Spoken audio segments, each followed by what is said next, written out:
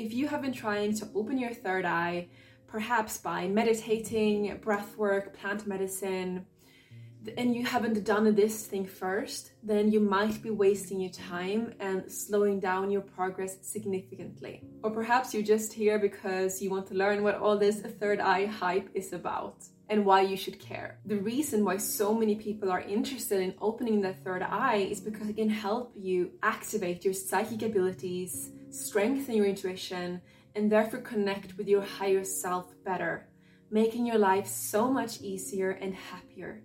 Because it's not your ego wanting to go one way and your higher self another way. So first of all, what is actually the third eye? The third eye is a concept that originates from ancient spiritual and mystical traditions, particularly in Hinduism and Buddhism. It's often depicted as a metaphorical or symbolic eye located on the forehead, between the two physical eyes.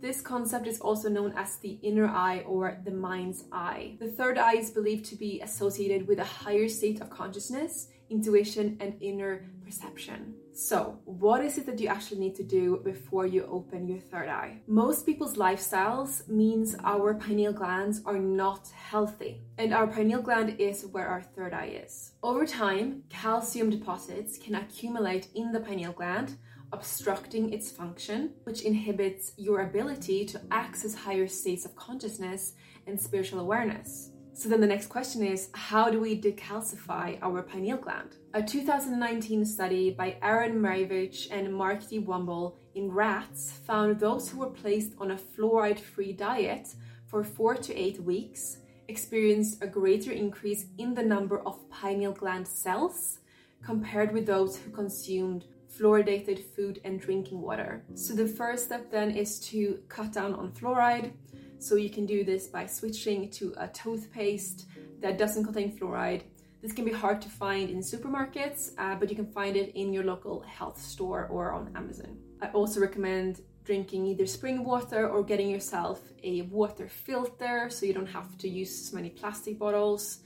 And I recommend Berkey, and they have also a fluoride filter that you add on. The second way to decalcify your pineal gland is through superfoods. Ancient superfoods such as chlorella, chaga mushroom, turmeric, alma extract, etc. And if you don't want to buy lots of bottles of different superfoods, then you can get them all in one. There's a supplement called Pineal XT. I will link it in the description and the pinned comment on YouTube. Pineal XT contains the most important herbs to decalcify the pineal gland, and it's a completely natural formula, no GMO or any bad synthetic stuff. The third way to decalcify your pineal gland is through switching to more organic foods. Now, organic foods tend to be a little bit more expensive than non-organic foods.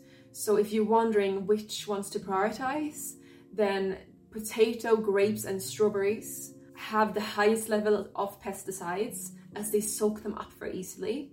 So these are the ones that you really want to make sure are organic. And if you can't afford organic fruits and vegetables, then at least peel off the skin before you eat, or focus on fruits that already have a skin that you peel, such as bananas and oranges. You can also use affirmations to help decalcify your pineal gland and opening your third eye, such as, I am connecting with my higher self.